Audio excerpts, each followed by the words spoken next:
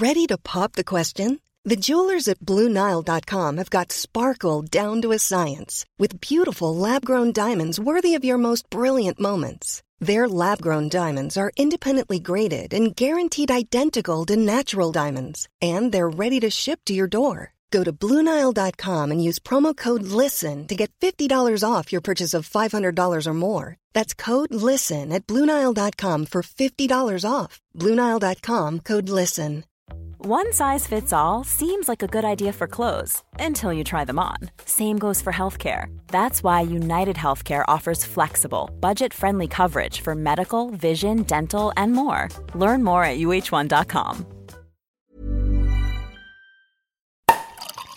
Welcome to the Delicious Podcast Extra Portion with me, Gilly Smith.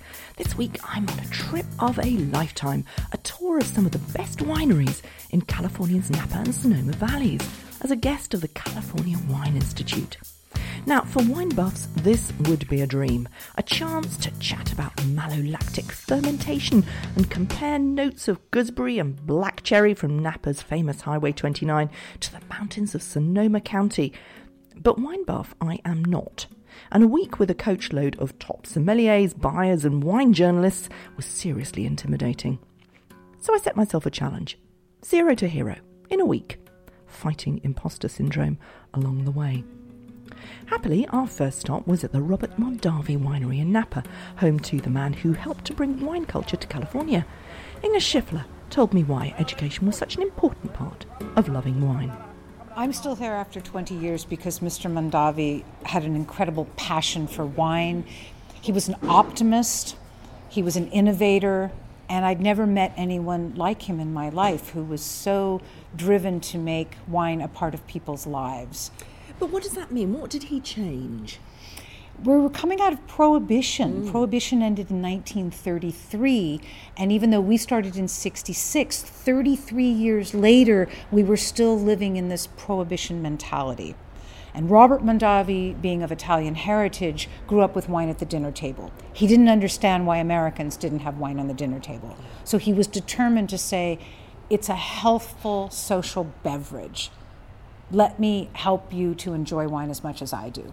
Yes, it was about improving life. Improving life and having a joyous life and a gracious lifestyle. He just wanted to make sure that wine was part of everyone's life. So he made beautiful wine accessible. He made beautiful wine accessible, and he gave us this beautiful winery where you visited today, this incredible mission-style architecture, iconic to the Napa Valley. He really understood both sides of the business, the production of great wine and the marketing of great wine. Yeah, and putting beautiful pieces of art here. There's a lot to look at. It feels like a day out. Mm-hmm. I would say we were one of the very first wineries that offered tours, that offered programs, that offered tastings. He created my job. I'm a wine educator. Yeah. And he said there should be people at wineries who just educate, not necessarily sell. If the wines are good, people will buy them. But the first thing you need to do is educate people about wine. Yeah. So he created, quite frankly, my job. Yeah. Do we need to know a lot about wine in order to love wine? No, you just need to taste it. You need to be curious. You need to try everything. You need to be curious, and you need to be honest with yourself. Do you like this? Do you prefer this? Because there's thousands and thousands of wines in the world, and you just need to find the one that fits you. Yeah. So no, it's about curiosity. Yeah, because wine has become one of those things that, you know, a lot of cultural capital in knowing a lot about wine. What would Robert Mondavi have said about people who buy to impress? I think he would have just said that people should enjoy the wines that they drink, whether it be less expensive wines such as Woodbridge or all the way up through our Reserve Cabernet Sauvignon. You know, the best wine that you have for you is the one that's in your glass. Yeah. David Pearson is the CEO of Opus One, producer of the single Bordeaux style blend, dreamt up as a joint venture by the Californian Robert Mondavi and the French Baron Philippe de Rothschild. In the stunning winery on Highway 29, where Medici Antiques and Miro Originals reflect this synergy of classic French and Californian. I asked him if knowledge was the key to appreciating fine wine. All that matters is whether it's an agreeable, pleasant, tasty product to drink. And everybody immediately has that hedonic response. You either like it or you don't. And so I would argue that yes, you can enjoy wine because it's either enjoyable or it's not. It doesn't mean all wines are enjoyable. And that shouldn't be an impediment to people enjoying wine. But it is. It is to a lot of people. I know it is. And it can be incredibly intimidating, Right. because there's this sort of assumption that you have to have done your exams to know about wine. And if you haven't done that, if you're not in the know, you can't come to the party. Well, I know, but if we just accept that, then it'll never change. So when I first got into studying wine at UC Davis, it actually helped me get into the whole business. I met a Frenchman, a gentleman named Armand Cotin, still alive. He was in Louis Saint-Georges, and he came over to UC Davis to tour with the professors. I'd arranged for this, and this was a long time ago, but saw the professors. At the end of the visit, he calls me over to the side. Come here. He says, all of that, you don't need it. It's not worth anything. He goes, if you want to be an expert in wine, taste 500 wines. And then when you're done with your degrees, he said, let me know, and he would bring me back to France and teach me French winemaking, which he did, and that was all good. But the point is, somehow through your podcast and through people writing, the idea, and this is what Robert Mondavi did so well, the idea that wine is not about snobbery or elitism or having to know how to describe them, but the joy and magic of sitting around a table with your family and friends is some of the most important, luxurious, special times we have. And people do meals, and they never forget them. So why is it so important? It's not that they had a 100-point wine from Australia or something. It's that you reconnect with your friends and family through this food and through the wine. Breaking bread and telling stories is the oldest human thing we've ever done, all the way back to drawing on the walls. And I honestly believe that in our busy, busy lives and days that we work and are all doing so many things, that when we stop and take a breath and reconnect, it touches our deepest levels of our humanity. And it's the most simple thing that you can do. And it's actually about slowing down. You said it before. Yeah. It's about slowing down and taking time to really taste those flavors. That's right, breathing. And it's this weird alchemy, right? Because if it's just sitting around a table talking about wine, the magic doesn't happen the same way. And it's just talking about, it's this storytelling and exchanging, connecting that happens with food and wine and people. And when it doesn't happen every time. But when it does happen, it's so special that you go, I want to do that again. And then you spend your whole life learning how to make that happen and learning more about it. And I think that it's like the same question can be asked with classical music. Can you appreciate classical music if you don't know who the composer was? Yeah. Do you appreciate it more if you recognize, oh, that's Mozart or Vivaldi? It's the exact same. And then know the story behind it. And it gets deeper and deeper and deeper, and it becomes a lifetime process. I mean, with our kids, they sort of can pick up Vivaldi when they hear violins. And that's sort of like going, black cherries makes you think of Pinot Noir or something like that. And so somehow we have to get across that the joy and the importance of wine is not dependent on knowing what it is. It's the desire to connect with family and friends around a table at a time. And then it just builds and builds and builds. And the 14 is 97 Cab, 2 Merlot, and 1 Petit Verdot. And really with these you get to compare if you still have some of the Cabernet Sauvignon left. It looks like everybody does. But as my expert colleagues diligently swirled, sniffed, tasted and swilled in tasting rooms from Ridge to Francis Ford Coppola, Gergich to Flower Wineries, I look blankly at my notebook. Cab Sauv is a little bit not as I asked refined. freelance wine writer Martin Gillam how I could learn to develop a palate like his.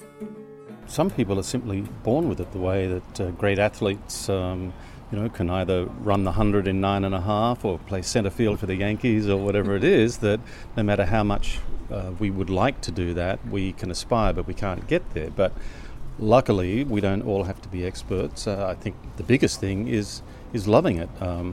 One wine writer said many years ago, the way to learn about wine is to pull corks. And the more 100 of corks you pull, the more you're going to understand and enjoy the wine. Yeah, and that is clearly true. You train your palate. But the idea that it's a gift is really interesting. Does that mean that, as with most gifts, you're drawn to using it? Yeah, I think there's something to that.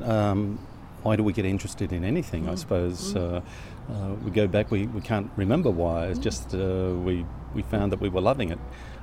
You can train it just as with food. You can learn to understand it. Music, you can learn to play it.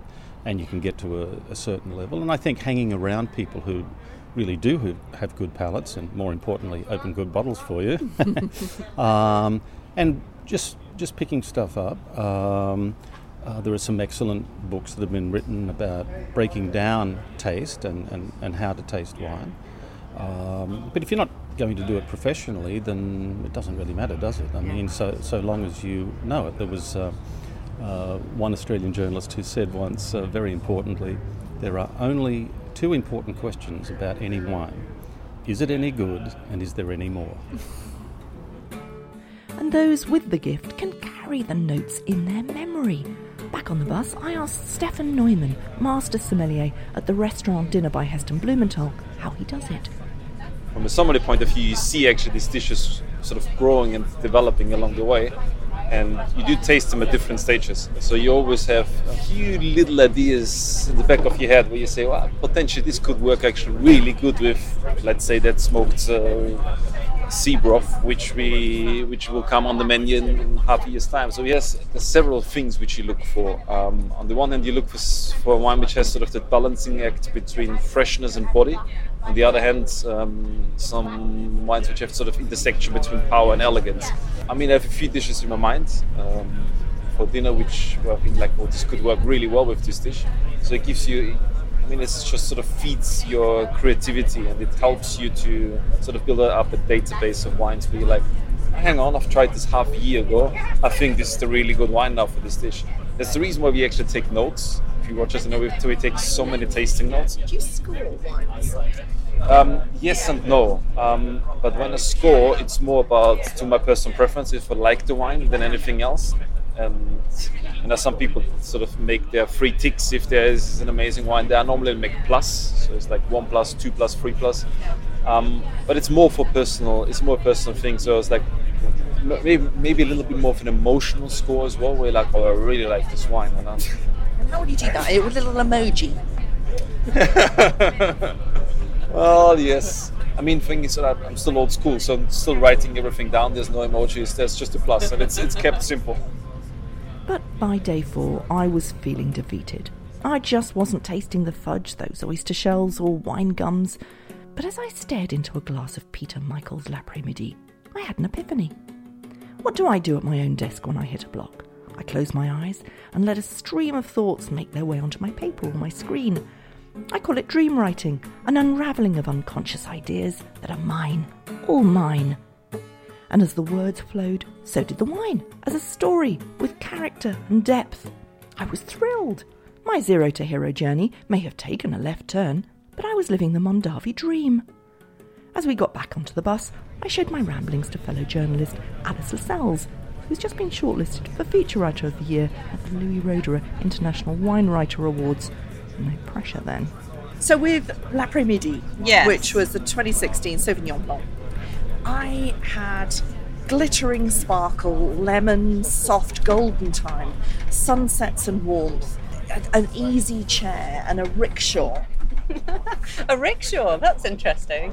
So I was going into this thinking, all right, this is a Sauvignon Blanc, so I immediately have some expectations about what I'm going to taste. So I'm going to taste things like gooseberry, nettles, grassiness, zippy kind of citrusiness, the sort of classic characteristics of Sauvignon Blanc. So I suppose there's a problem there because I have these expectations.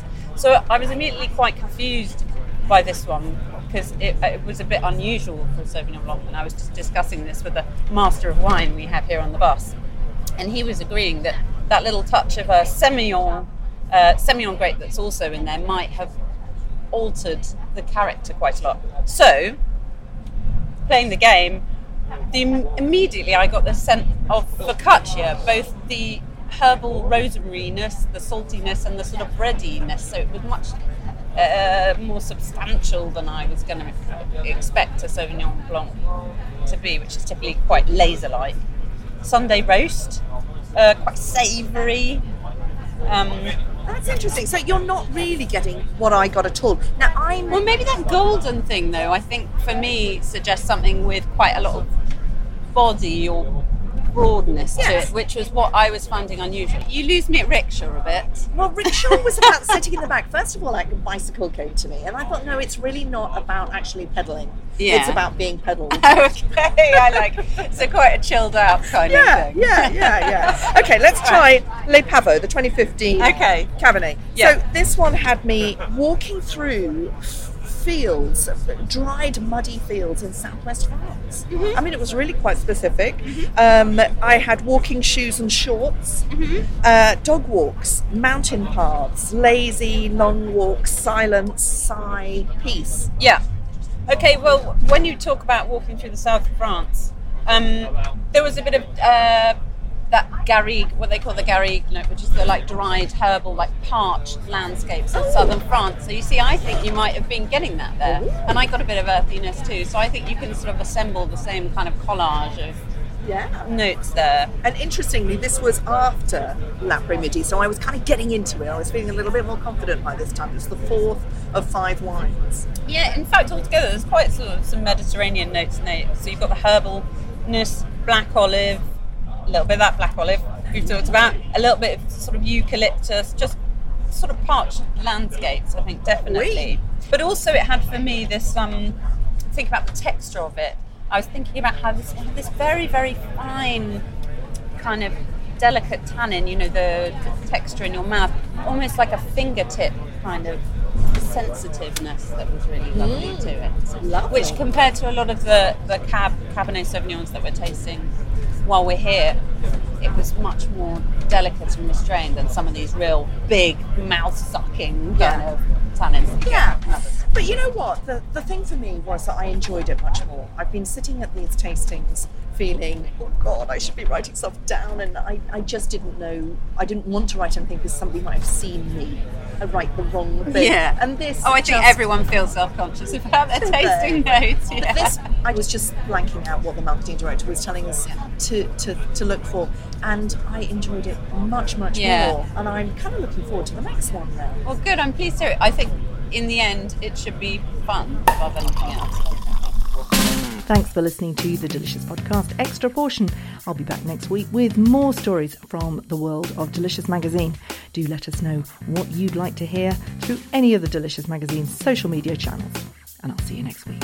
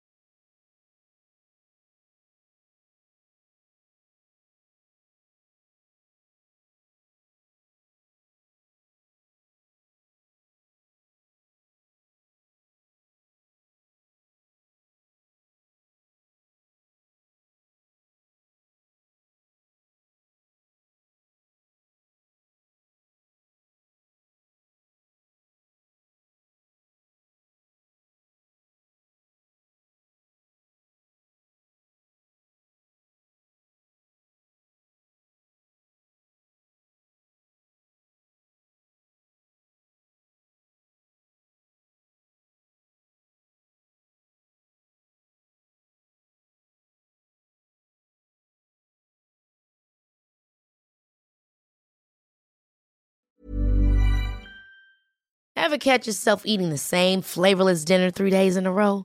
Dreaming of something better? Well, HelloFresh is your guilt-free dream come true, baby. It's me, Keke Palmer.